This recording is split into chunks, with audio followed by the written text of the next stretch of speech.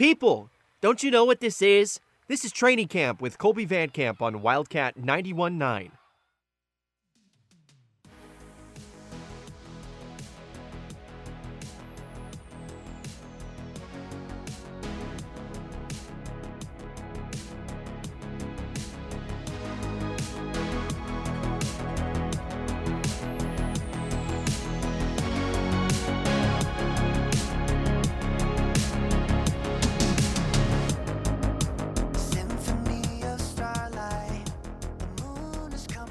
Good evening, Manhattan, Wamego, Junction City, and anywhere the internet has enveloped you in its cold embrace. Welcome to Training Camp with Colby Van Camp, yours truly behind the gray microphone, high atop the music department in McCain Auditorium, located on McCain Drive in the heart of the campus of Kansas State University, in the core of the Little Apple, Manhattan, Kansas. Don't take it from me, take it from our friend, good old Coach Tang. It's a great day to be a Wildcat. My bad. Let's do that again. It's a great day to be a Wildcat.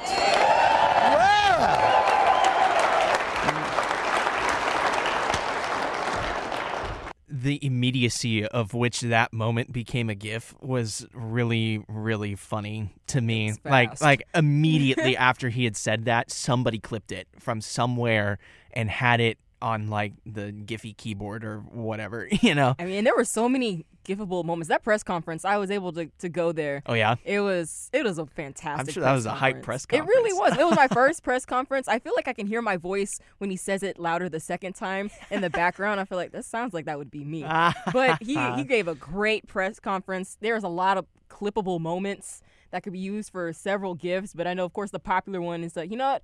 He said, I'm gonna use this every time we get a new recruit, and he's been able to use it 12 times already. Yeah, and that in itself is just chef's kiss. So this is the most important question that I'm gonna ask you all evening. Is it GIF or GIF? I say GIF. Good. Good. I feel like GIF is supposed to be like with a J, but I know, granted, the English language can be pretty tough. Just with J and G and how you can pronunciate it. But I say GIF because that sounds better coming out of my mouth. I have a serious problem with anybody that looks at GIF and acquires GIF from that. So it's like I if it was JIF, like great. The peanut butter, right? If it was DGIF, I don't care. Like if it was anywhere close to like the phonetics, go for it. But I've actually gotten in arguments with people before, and they're like, actually, it's GIF. And I'm like, actually, you're dumb. So I don't know. What is the proof that it's GIF? Yeah, like you said it. That's the proof, right? It's kind of like the dollar. Like we all collectively one day decided that the dollar had worth, even though it totally doesn't. It's just a piece of paper, right? We exchange pieces of papers for like for food and services. I pay my apartment building in paper. Well, okay. So, I mean, it's kind of one of those things. Then there's imaginary money, like in a credit card. Right? There's imaginary money, and then there's like digital money and cryptocurrency. It's crazy. Whole thing. It's a whole thing. I don't even talk about economics. We're a sports show, so let's talk about sports. So Jerome Tang added his second ESPN Top 100 recruit in R.J. Jones to the class of 2023, bringing Kansas State's current recruiting class to number 7 in the country as of today. And I think I saw that KU was like 24th or something like that. So who would have thought? We're just so far ahead. Well, especially, when you do illegal things and you get investigated by the FBI, bad things tend to happen to you. I just, it's astounding to me that KU fans sit around and they're like, bad things need to happen faster. He has won so many national championships. I'm like, bro, his alibi, his entire story about why KU is not going to be getting, subpoenaed by the FBI is about as fake as his hair. Okay, so I whatever, get out of here. But Jerome Tang has pulled in R.J. Jones. And so this is from yahoo.com. It says, Jerome Tang said last week that Kansas State had 2 basketball commitments in the fold for the 2023 recruiting cycle. And on Sunday, the second one stepped forward. R.J. Jones is a 6'3" shooting guard from Plano, Texas. And he made the announcement live on Instagram with ESPN's Paul Biancardi. choosing K-State from a Final Six list that also included Notre Dame, Oklahoma, Texas A&M, Boise State, and Colorado. Well, at least we were able to beat Notre Dame head-to-head in at least one recruiting battle. Nice. Yeah, I'm going to take this as my my moment to dunk on Dylan Edwards because of his incredible statements of, I'm not decommitting, I'm not going anywhere. And this weekend, he, hilariously, so his first commitment, right, was like this. It was like a pep rally. Like, he invited everybody under the sun to show up to this thing. I mean, they had like a freaking marching band there. There were so many people that had showed up to see him commit to Kansas State because he's a legacy student. Mm-hmm. Then he was very wise in that his Notre Dame commitment was actually done on some like backwoods Instagram story for the... I came in to say hi, girlfriend. Hello, how you doing? Been too long. It's been too long, You Ian. having a great summer? Oh, I'm having a fantastic How are summer. your folks? My folks are good. Yeah. Folks good. You sold Still on in that new place yet? The new place is currently still a trailer, but we're working on it. He came to get me because he knew I was talking about Dylan Edwards. No, so no. Hey, I left it up on the deck in 3. Okay. I don't know how to bump it onto That's the okay. hard drive. Sweet. And I sent you a text today. You did? Yeah. Man, I'm telling you, I woke up from a nap at 5 o'clock Man, and came Well, over I here. like the life you're living. it's Me not too. every day that we just get Ian in the studio with It's us. only because Jasmine. I'm special, Oh everyone. man, that I could just get out from behind the Send microphone. me a reply to that. Let Yes, me know how sir. you're doing. Absolutely. Get out of your phone. I will. Thank you. All right, crashing the party, Ian Punnett. What can I say? It's not every day that he makes an appearance on the studio side with me, so that's kind of fun. We were cooking up something a little special. Actually, I had nothing to do with it. He said he was going to do it. He's left it on the computer for me, and we'll play a little bit later in the show. Sweet, I'm excited to it's hear gonna what be it is. entertaining. But anyway, so Dylan Edwards very smartly decided that he was going to make his commitment on some like Instagram story that nobody was watching in relation with 24/7 Sports, and very quietly said that he was going to go to Notre Dame. And it's like, whatever, dude. I mean, I guess at the end of the day, I'm glad that we got that out of the way, but it's just, I don't know. And then there was a piece in the Topeka Capital Journal that said, you know, Dylan Edwards said that he'd gotten a lot of really nasty tweets and texts and phone calls over the last week. And I'm like, really? Probably. Really? Why would you think that you wouldn't be getting nasty tweets and phone calls and texts over the last week? Like, I mean, did you think that we were all going to collectively say, oh, okay, you know, you go to Notre Dame, Dylan. When has that ever You happened? go to Notre Dame. We want you to go to Notre Dame. No, we don't. But whatever. So go to Notre Dame. Don't talk to us again. So R.J. Jones, he's 6'3" shooting guard. We beat Notre Dame to get him. And he said, quote, with Coach Tang when I was on the visit, it felt more like a family reunion than a business trip, said Jones, who took his official visit to Manhattan just last week. It felt like I was really welcome. Obviously, his pitch to me, what I could do coming in and making impact as a freshman, sounded really good.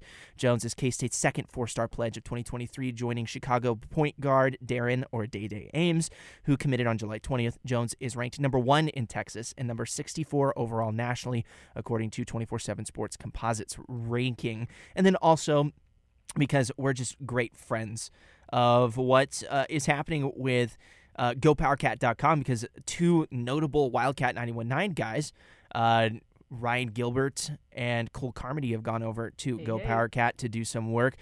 Ryan Gilbert, who was on the show last week with me, was kind enough to drop this article 9 hours ago, and it says, on Sunday, Kansas State has gained the commitment of R.J. Jones, a four-star guard out of Texas. Jones is the second 2023 pledge for the head coach of Jerome Tang. He ranks number 8 in the country in the 2023 class.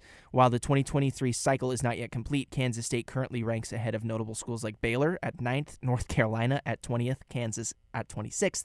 Jones and Ames are the top-rated prospects in their respective states.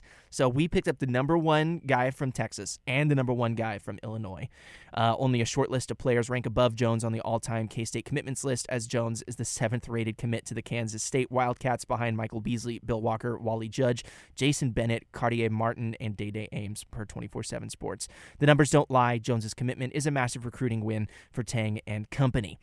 Yes, it is. So it is a great day to be a Wildcat. We're just going to take that right to the bank. Jasmine, how are you feeling about the fact that K-State is just absolutely nailing it on the recruiting trail? Because, I mean, there was some there was some sweat on the brow, I think, for some K-State fans for the class of 2023 because nobody was appearing, nobody was showing up. We had a couple of 5-stars come in, decided not to commit. They went to other places. It was kind of like, okay, what's going to happen? And then all of a sudden we've picked up these 2 really quality guys out of the states of Texas and Illinois, which are known for good basketball, good sports all around. And then who's the guy from Florida that you... Keontae Johnson. Yeah, Keontae Johnson. There's a chance that we might be landing him too. And then we just have a really nice transfer stacked roster for 2022. So, I mean, how are you feeling about it so far? I mean, it's incredible. That's the only word that really came to my head when you asked me this question, is that it's legitimately incredible because, like I've said this before several times, K-State's history has been doing more with less, with kind of getting like 3-star, maybe a 4-star once every, 5 years or so. Yeah. That's pretty much been the gist, and there was never anything wrong with that. We got a lot of good guys who came in as 3-stars, and there's nothing wrong with that whatsoever. Do not get it twisted, everybody. Of course not. But just the fact that where we were and where we have been the past 3 years with, K-State men's basketball, where it was literally going nowhere but down for the most part. And, and then there's always people saying you can't recruit to Manhattan, and all of a sudden, pretty much all you need is just new life anywhere in a coaching staff, and guess what? You start being able to recruit to Manhattan. Manhattan hasn't changed. Yeah. Okay. Manhattan hasn't changed one bit. It's the guys and the coaches that's been able to bring these type of players in. And I know we're sticking to, basketball right now, but even for K-State football, that we're still even which we'll get to in a second. And which we'll get to in a second. But as far as like the basketball side of it goes, like this roster, whether it's for transfer or a class of 2023, it's full of 4-stars.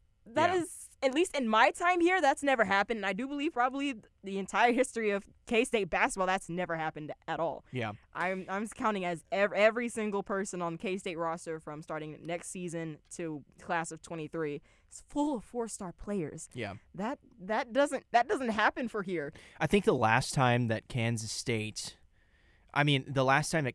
was like notable, like significantly notable like they are right now. Well, first, okay, we can't sleep on the teams that won Big 12 championships. Correct. Okay, so we got Correct.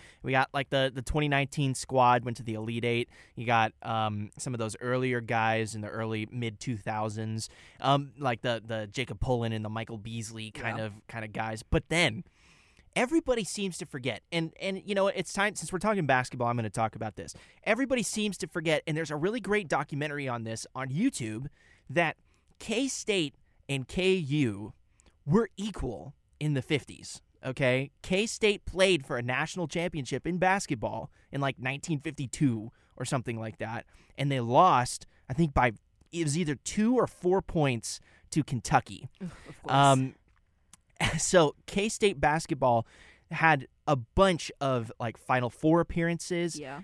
Tex Winter led the way for Kansas State, and that's where you have Mr. K-State himself, Ernie Barrett, making waves. My grandfather was a good friend of Ernie Barrett, so there's a little bit of tip of the cap from me to the camera, but also and I say that jokingly, but kind of tongue-in-cheek as well, because I've actually set up a camera, and I'll make this moment right now to say this. I'm going to start putting training camp not only on Wildcat 91.9 Live, like you're listening to it, not only on Anchor FM as a podcast, but also now on my YouTube page, where you can go watch it. You can watch and listen at the same time now. We're going Joe Rogan on you with training camp and sports here on Wildcat 91.9. MMJ. At any rate, K-State and KU were equal in basketball. And then K-State, like K-State football, ran into some garbage time toilet bowl coaches that made the program tank, okay? Yeah. Ahern Fieldhouse. First, the Octagon of Doom in Bramlage, I'm not as offended by it as some older K-State fans are, because that's what I grew up with. Bramlage was always there for me. But for guys, and not to say that my dad is old, because he's not old, but for older than me guys like my dad, he attended basketball games at Ahern Fieldhouse, which is now where they play like volleyball or something like that. For the time being, right? And it's really kind of old and decrepit, but that place was the place. You went to play big-time basketball at Kansas State. And so I don't know. It's bothersome to me that everybody seems to forget that K-State has this actually really rich history. They have as many impressive things as KU up until probably the 60s. And then that's when KU picked up a really great coach, and then they picked up another really great coach, and they got Bill Self, and then the rest is history. And K-State just went through like 12 coaches, and it just was terrible.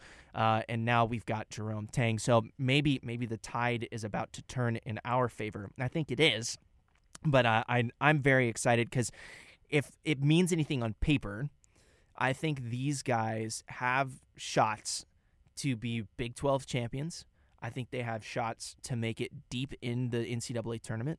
And I think that the possibility of playing big-time basketball, because K-State in recent years has not been known to be like plugging guys into the NBA, right? Right. And that's kind of one of the pitches that you get for K-State football is that you can say, hey, we take guys who are walk-ons and put them in the NBA. What can that team do? You know, Boise State's recruiting you. How many NFL guys has Boise State put in the NFL? Quite a few, but K-State has more, right? Yeah, so yeah. it's kind of from that vein, and I think now that's a pitchable thing that Jerome Tang and company can put together for their recruiting classes to say, hey, I put big-time, big-caliber guys from Baylor in the NBA. I can do that for you too. And in the era of money trumps everything, are you kidding me? I want the rings and the glory, not the money. I want the legacy. You know, if I was an athlete, it'd be like, man, the money is like a bonus. But so many things are dictated these days by money. So how do you pitch money to, you know, a 17, 18-year-old outside of the NIL game that's going on right now, NBA, right? Yeah. So I think K-State, the future is bright for K-State basketball. I'm really looking forward to it.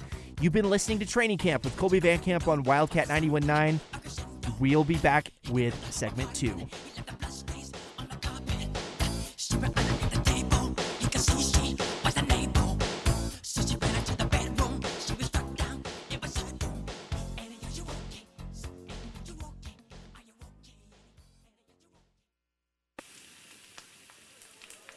Wildcat 91.9 would like to thank Tanner's Bar and Grill in the Ville for its support for the next generation of K-State media stars. Tanner's Kitchen is open until 10 p.m. nightly for a full menu of Manhattan's favorites, such as the Jamaican jerk chicken. Most nights, Tanner is open until 2 a.m. for a late nightcap. See the full menu and specialties at tannersbarandgrill.com. For a game on Tanner's large TV screens or a bite with family and friends, discover Tanner's at tannersbarandgrill.com. Dearborn Coffee, located downtown inside the Village Geek, is open for late-night coffee drinks such as flavored lattes, espressos, and a selection of teas. Meeting friends after hours? Dearborn Coffee is open 7 days a week inside downtown Manhattan's The Village Geek. For a late-night coffee jolt, visit Dearborn Coffee at 105 North 3rd Street inside The Village Geek in downtown Manhattan.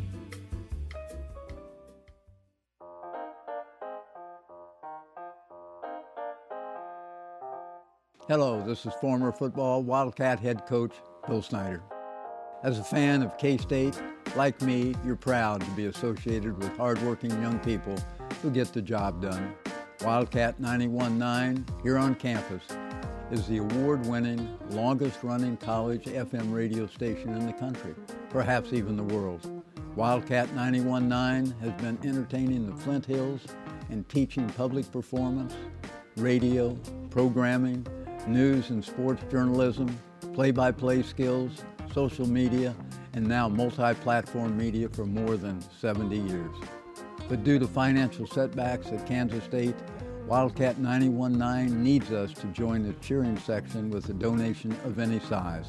I am sharing my support for Wildcat 91.9 in hopes that you will too.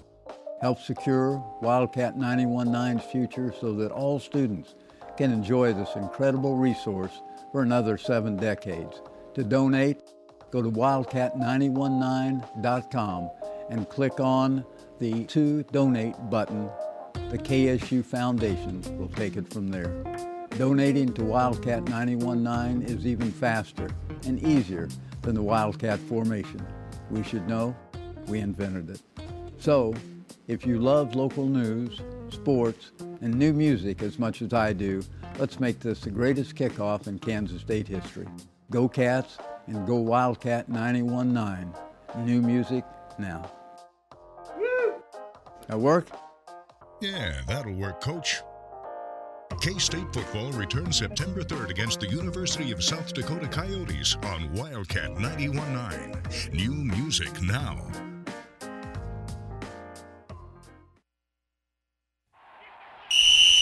Jimmy, stop messing with the freaking radio dial. Hey, Coach, do you think that maybe we could, I don't know, turn on some music or something? What? No. When the little hand reaches the 7 and the big hand reaches the 12, then we can change the radio station. But for now, we're listening to Training Camp with Colby Van Camp on Wildcat 91.9. Now get back to the huddle.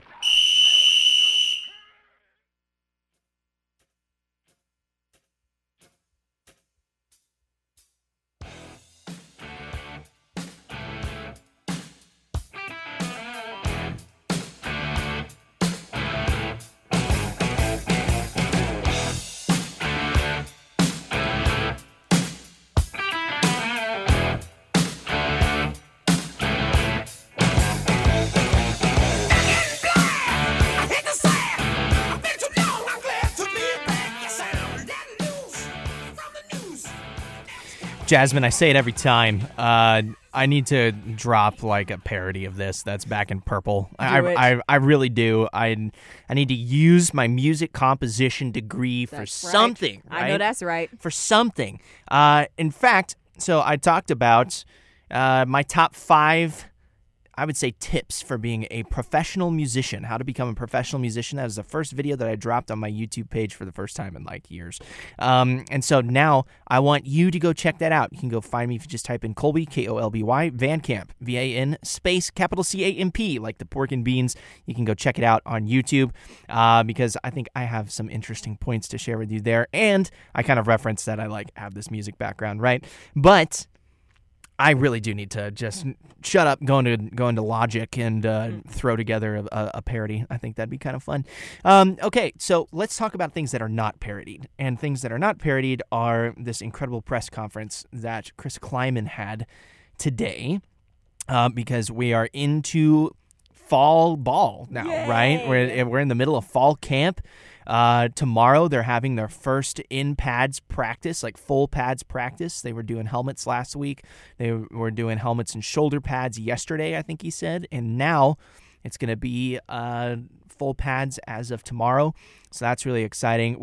I just went through and pulled a bunch of clips. Okay, so we got a bunch of clips and we'll talk about each clip, and that's going to be our second segment for today. So without further ado, let's hear what Coach Klieman has to say starting in his press conference from today. We're confident he's going to be set and ready to go for the first game. And we are being very smart with him coming off the injury that he had. And then he missed some time for some other things. But he is going to be on target to be ready to go on September 3rd. So sorry, I forgot to include in the part that he was referencing Khalid Duke. So they had asked him a question: is Khalid Duke going to be ready for September 3rd? And he said yes, unequivocally. I think Khalid Duke is going to be ready for September 3rd. And some of the media members were kind of antsy, and I can see why, because he didn't play yesterday. He wasn't even at the camp yesterday, and they were kind of like, "Hey, coach, he wasn't at the camp. What's happening?" And he said, "Hey, don't worry about it. We're just being really smart about his injury."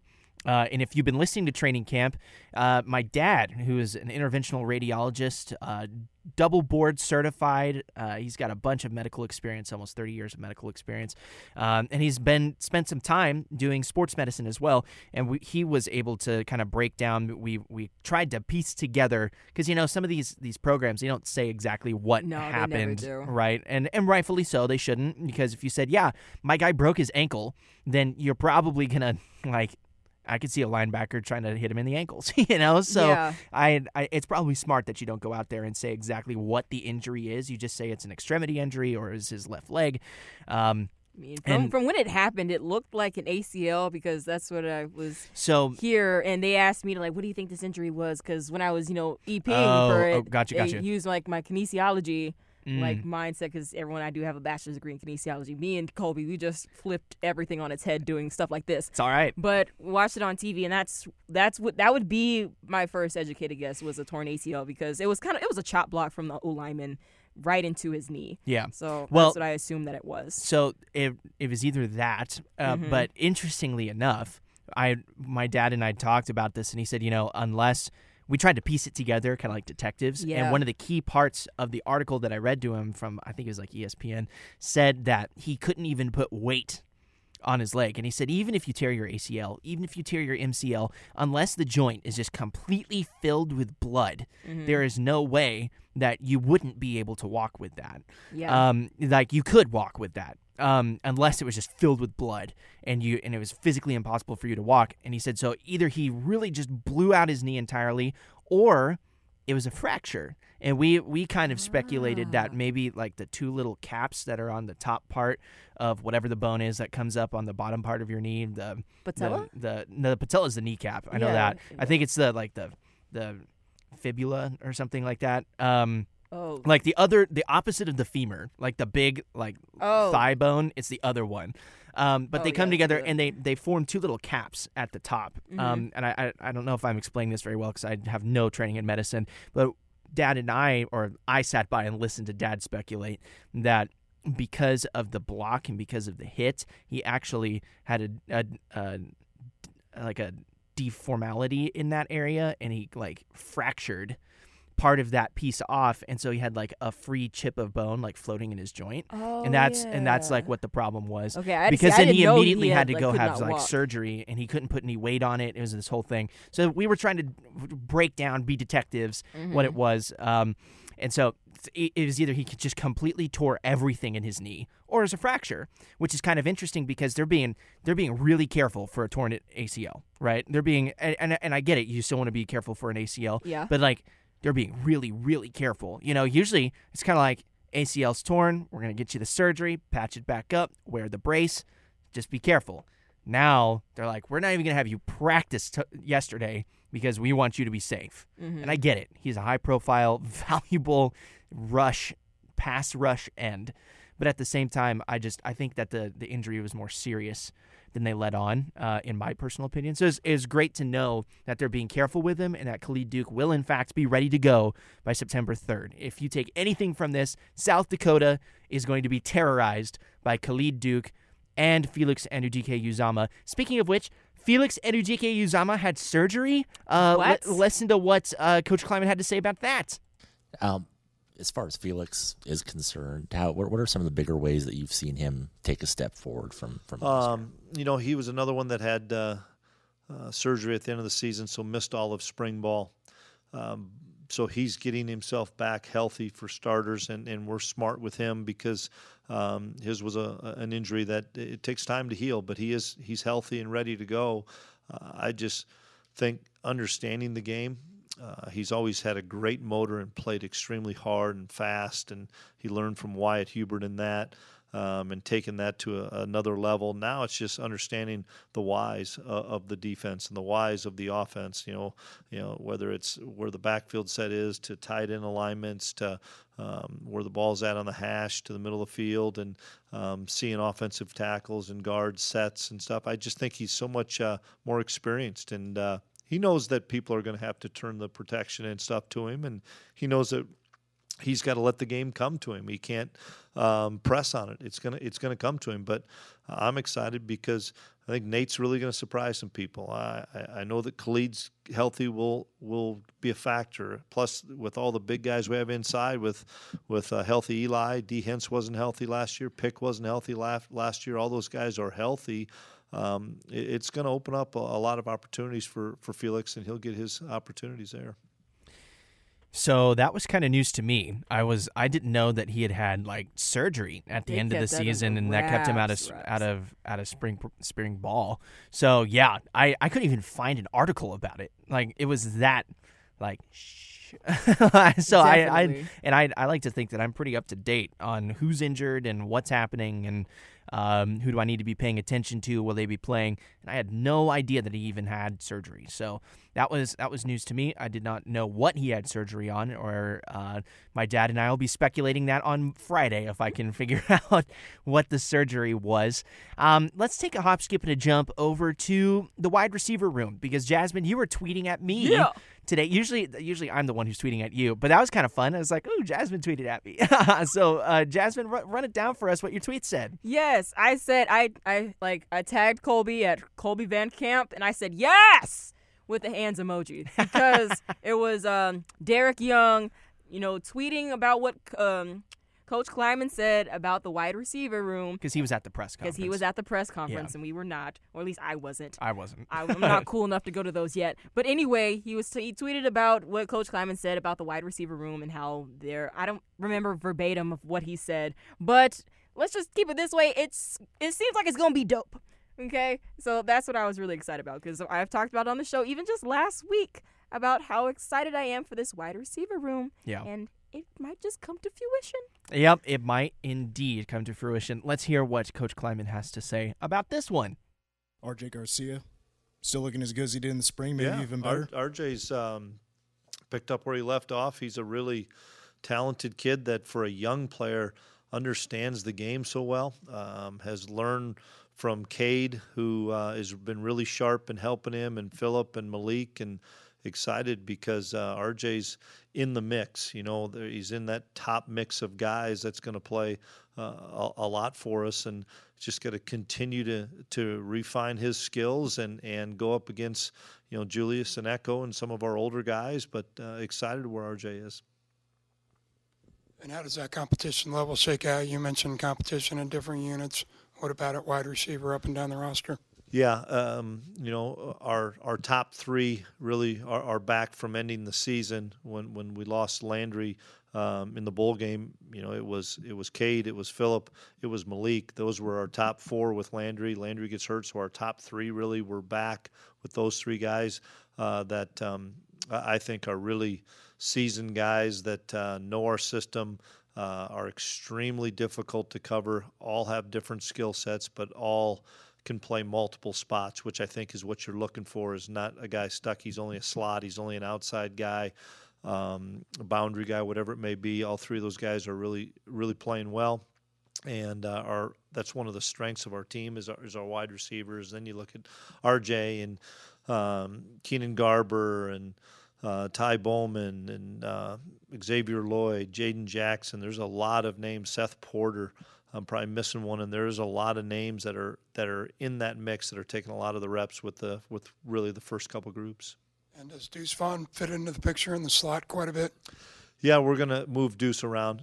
Everybody's going to know where he's at and game plan for him. So we need to be creative in how we get him the football, and whether that's in the backfield, whether that's in the slot, a lot of different looks probably to move him around.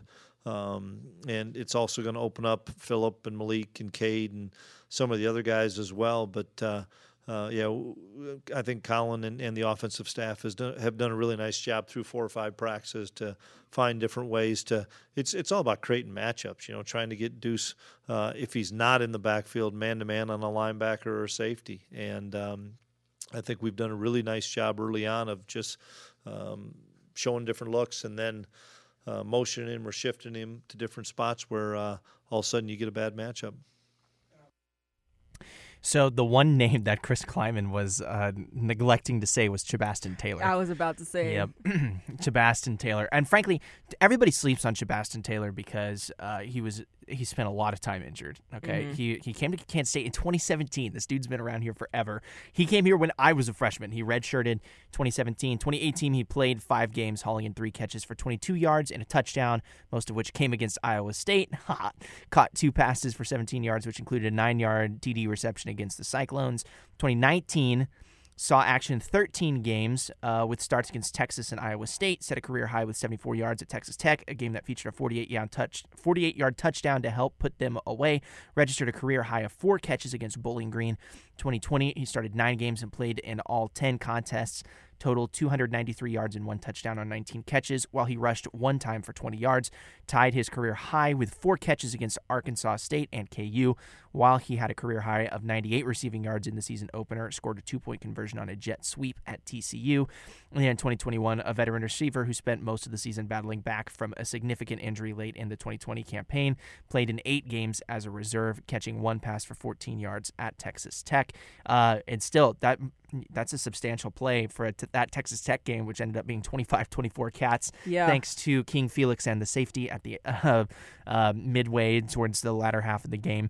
I mean, the dude's 6'4", he's 220.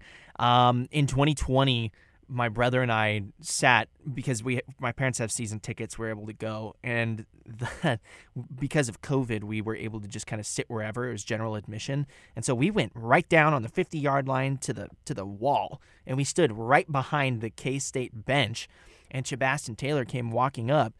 And, I mean, this dude was larger than life. He was huge. By far the biggest receiver. I'm a tall guy, and I was like, this dude is massive. He is cut. He literally looks like he's been chiseled out of marble.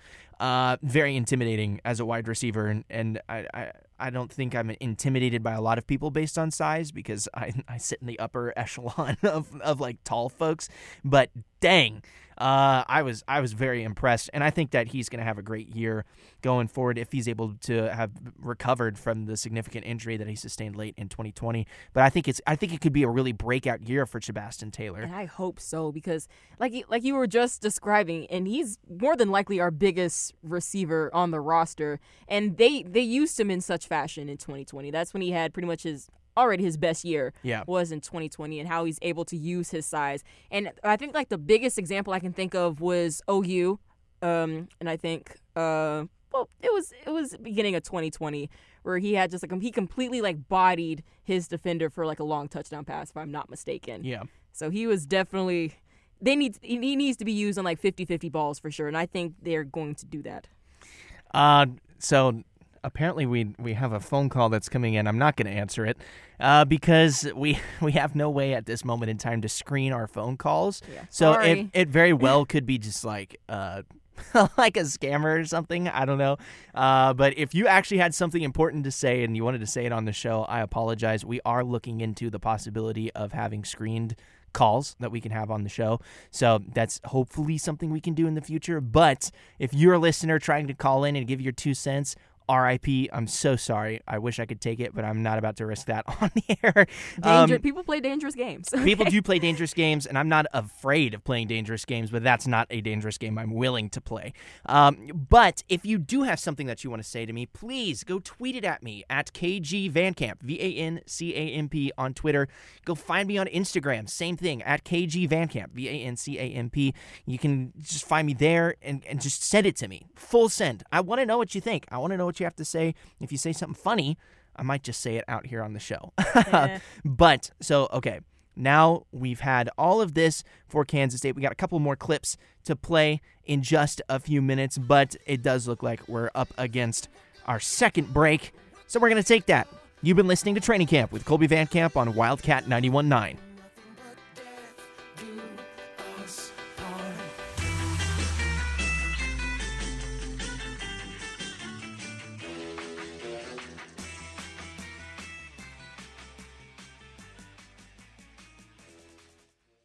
Paying for cable these days just isn't really worth it. But how are you going to watch the Royals?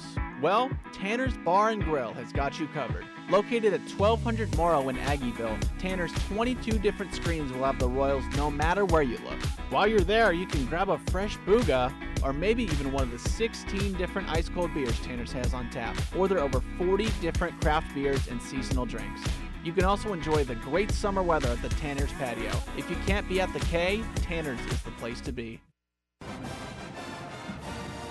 Hello, this is Colby Van Camp, the sports director for Wildcat 91.9. On behalf of all of us here at the station and at Kansas State University, we want to welcome all of the football recruits from the class of 2023 to the spot we love full well. The Ad Astra Alliance is alive and well, and as the flagship university for the Ad Astra State, welcome aboard. We are excited to see you grow and perform on the gridiron and in the classroom. EMOS season is back, baby, on Wildcat 91.9.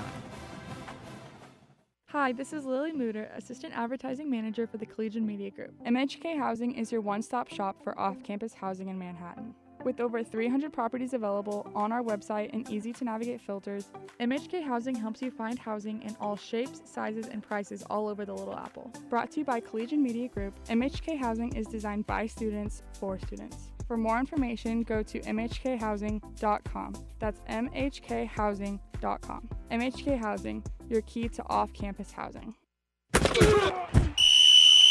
Offense! What the was that? Oh no, here he comes. Quick, somebody turn on Training Camp with Colby Van Camp on Wildcat 91.9.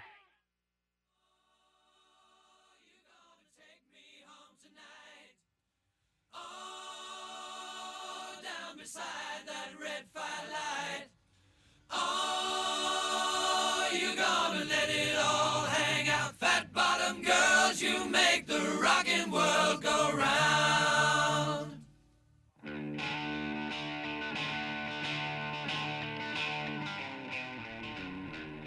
There's something away about that Queen did that song, that they have it EQ'd in a certain way or panned so that I only hear that, like, the guitar riff in my left ear, and then I get like absolutely nothing in my right ear. I wonder how they do that. And it hurts my head.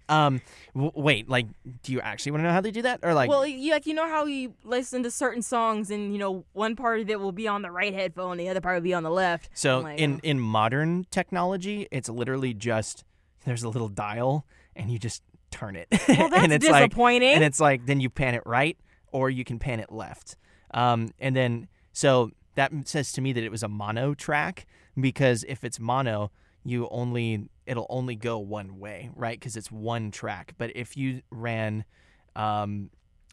stereo, which is left and right, then you can pan it differently that way. Does that make sense? Yeah. Well, I'll be darned. I thought it was something more extreme than a dang twist button, whatever. Well, dial. I mean, when Queen was doing it.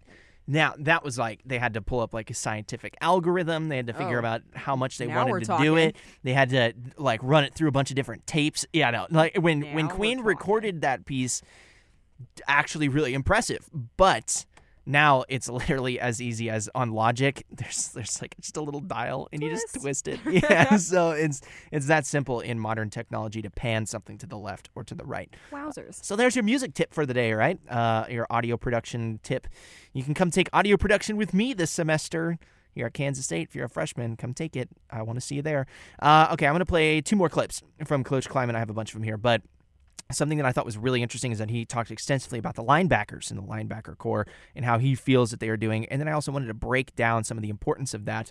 So let's hear what he has to say about the linebackers. Could you break down just a little bit the linebackers and where they fit in and how many are kind of switching between? Yep. Daniel Green and Nick Allen are playing mostly Mike. They're exclusive guys, I should say, at Mike backer. Bo Palmer is also in the mix, and Bo's been in the program a few years now, and Bo will be a really good special teams player and continuing to get better at linebacker. He's more of a swing guy between Mike and Will. Will Honus and Austin Moore are playing some Will linebacker, and then Sean Robinson is playing Sam. Crew Jackson is swinging between Sam and Will. Gavin Forche is playing Sam backer. Desmond Purnell is also playing some Sam backer, but Des, I think, will have a huge impact on special teams as well as continuing to compete at Sam backer. Those are just a handful of names I think are really moving well and doing a good job. Tom Helton is a guy we moved over from wide out to linebacker last spring, and it's helped him as far as special teams being so much better and more physical. He's put on weight, put on strength, and I don't know if he'll crack the rotation in the linebackers because he's just moved over, but gives us another really big body at 215 pounds or 220 that can be a really good special teams guy as well as be a backup linebacker. So I had to go and look this up, and I'm glad that I did because I've always wondered about this. So when he says Mike, Sam, and Will linebackers, okay, Mike means middle linebacker. Sam means strong side linebacker. Will means weak side linebacker. So it's outside linebackers, middle linebacker. K-State runs a 3-3-5. So you got 3 defensive linemen, 3 linebackers, and then 5 defensive backs, right? So K-State then are going to have 2 outside linebackers, 1 middle linebacker. Daniel Green was nasty at middle linebacker last year. Now, here's where it gets interesting. So it was kind of like, wait, so then what dictates weak side, strong side? Well, please explain that to me. I had to go look it up. It's really interesting, actually. So if you're looking at the line of scrimmage, let's say you're going to line up in the I formation. And so you got the quarterback under center, you got the fullback behind the quarterback, and then you got the running back or the I back behind the fullback. And then let's say you're gonna run it to, it's an outside running play to the right. So you're gonna set up extra blockers to the right, and you're gonna have a tight end on the right side. That means that's the strong side, right? Even if you ran it to the left, even if you ran left, you ran it to the weak side. Whatever side the tight end is on is going to dictate what is the weak side, and the strong side. So now, let's say you have your center, your guards, your tackles, and you have 2 tight ends. Now what? It's like, well, you look for if the quarterback is under the center, then you see if the fullback is offset either to the left or to the right, whatever side the fullback is offset to. If it's an offset I formation, the fullback is moved out to the left a little bit, then it's strong to the left, right? And it's weak to the right. Kind of interesting about that, if you're in the shotgun, which the quarterback is 5 or 6 yards behind the center, it's a long snap. He has the running back next to him. Whatever side the running back is on, that's the strong side. And then if it turns out that it's just like everything is equal and you got your center, guards, tackles, tight ends, quarterback under the center, you're in the I formation, quarterback under center, running back, your fullback, and then your I back. Everything looks great. Then strong side is whatever side the right tackle is on. So the right tackle obviously being right. So right side is strong side then. If everything comes out equal, that's what you're running. If you're running power football, you'll often see that kind of deal. If you're running out of the pistol, again, it's whatever side the fullback is on or the tight end, or just how it balances out. So that was really interesting to me. That's some good, I don't know, analysis skills. Not necessarily that I'm trying to like break my arm, clapping myself on the back there, but I just wanted to share that with you because I think a lot of people are like, what the heck is a Will linebacker? What the heck is a Sam linebacker? Right. So there's that for you. And then my last clip, and this is going to get me into some other stuff. So Alabama was voted number 1 in the preseason USA Today coaches poll. Ohio State was second in the defending national championships. Champions in Georgia was third. The AP preseason top 25 will be released on August 15th. The Crimson Tide will receive 54 first-place votes from a panel of 66 major college coaches. Alabama is coming off of a loss in the college football playoff title game to Georgia. The Buckeyes received 5 first-place votes, and the Bulldogs got 6. Number 18, Texas, also received the first-place vote. Get out of here, Texas. You don't even deserve to be in the top. You went 5-7 last year. Just get out of here. There's no reason for Texas to be anywhere close to the top 25, except for the fact that they wear their freaking burnt orange and they're rude to people. Like, there you go. Congratulations. You're a Texas fan. Clemson came in at number 4, Notre Dame number 5, Michigan at 6th, Texas A&M at 7th, Utah at 8th, kind of interesting, and then Oklahoma and Baylor at 9th and 10th. And Coach Klieman, K-State got 4 top 25 votes. So that makes him approximately 45th. Coach Klieman was asked about that, and he just kind of laughed it off and had this to say. I don't know. Don't have really a comment on it. It goes back to the chip on our shoulder. We've got to earn that. We've got to earn our right to have those accolades, but nothing that we can control. We got to control what we can control, which is on a daily basis being the best versions of ourselves and attacking every day at practice and getting better. So now I'm going to get into kind of one of the more, I would say, controversial stories that's been breaking as of late. And you know, this has to do with a lot of stuff that I don't really know a whole lot about because I just don't have those experiences in my life. So I just say all of this with a grain of salt, right? I'm not trying to get under anybody's skin. I'm not trying to pick any fights or anything like that. But this is a unique story that is breaking with Oklahoma and all of the things that are coming out about Cale Gundy, who is Mike Gundy's brother. And this is from ESPN, okay? This is an ESPN article. It's by an ESPN staffer, Dave Wilson. This is a day after Oklahoma assistant football coach Cale Gundy resigned from the Sooners, saying he inadvertently read aloud, quote, a word that I should never under any circumstance have uttered off the screen of a player's iPad during a film session. Head coach Brent Venables issued a statement saying Gundy's statement didn't tell the entire story. And this is a developing story. Brent Venables, this quote that you're about to hear was not his original first quote. His original first quote was more like, some people make mistakes, some things are said. He made a big boy decision, decided to resign. We're sad to see him go. But, you got to do what you got to do. It's very obvious what word he said. You don't have to think about it very hard. Right. And what's interesting is that he had claimed that he came up to, he's a wide receiver coach. Cale Gundy's a wide receiver coach. He's been there since 1999. He's been there at Oklahoma since Bob Stoops took over. He's been there since I've been alive, okay? I was born in 1999. But Cale Gundy said that he had a wide receiver who wasn't paying attention, who was doodling on his iPad. He was upset about that, went over, kind of like a teacher, right? And you pick up the note that the student's reading, you read it out loud to the class. It's like an embarrassment technique. You read it out loud, you try to catch them with something kind of embarrassing enough to the point that they're like, ouch, I'm never going to do that again. I'm going to pay attention in class. Well, he picked it up. Apparently there were some things on there, and he read it out loud. And he said, I said this word, and by the time that I finished reading the sentence, I was kind of like, oh my gosh, I said this word. I feel so terrible about it. It was like hard on the players, whatever. So he resigned. And at first I was kind of like, wow, this is super draconian. Like all of a sudden he makes one mistake. He says one word that he shouldn't have said. And like anybody who says anything about it, it's like, how many words have you said that you regret in your life? Okay, but okay, fine. He says that he's going to resign. Okay, cool. Let's see what Oklahoma has to say about it. Brent Venables comes out. We're sad to see him go, but he made this decision, and we stand behind his decision. But now, as of 3:41 p.m. today, he said, quote, Coach Gundy resigned from the program because he knows what he did was wrong, Venables said Monday. He chose to read aloud to his player, not once, but multiple times, a racially charged word that is objectionable to everybody and does not reflect the attitude and values of our university or our football program. This is not acceptable, period. Coach Gundy did the right thing in resigning. He knows our goals for excellence, and that coaches have special responsibilities to set an example.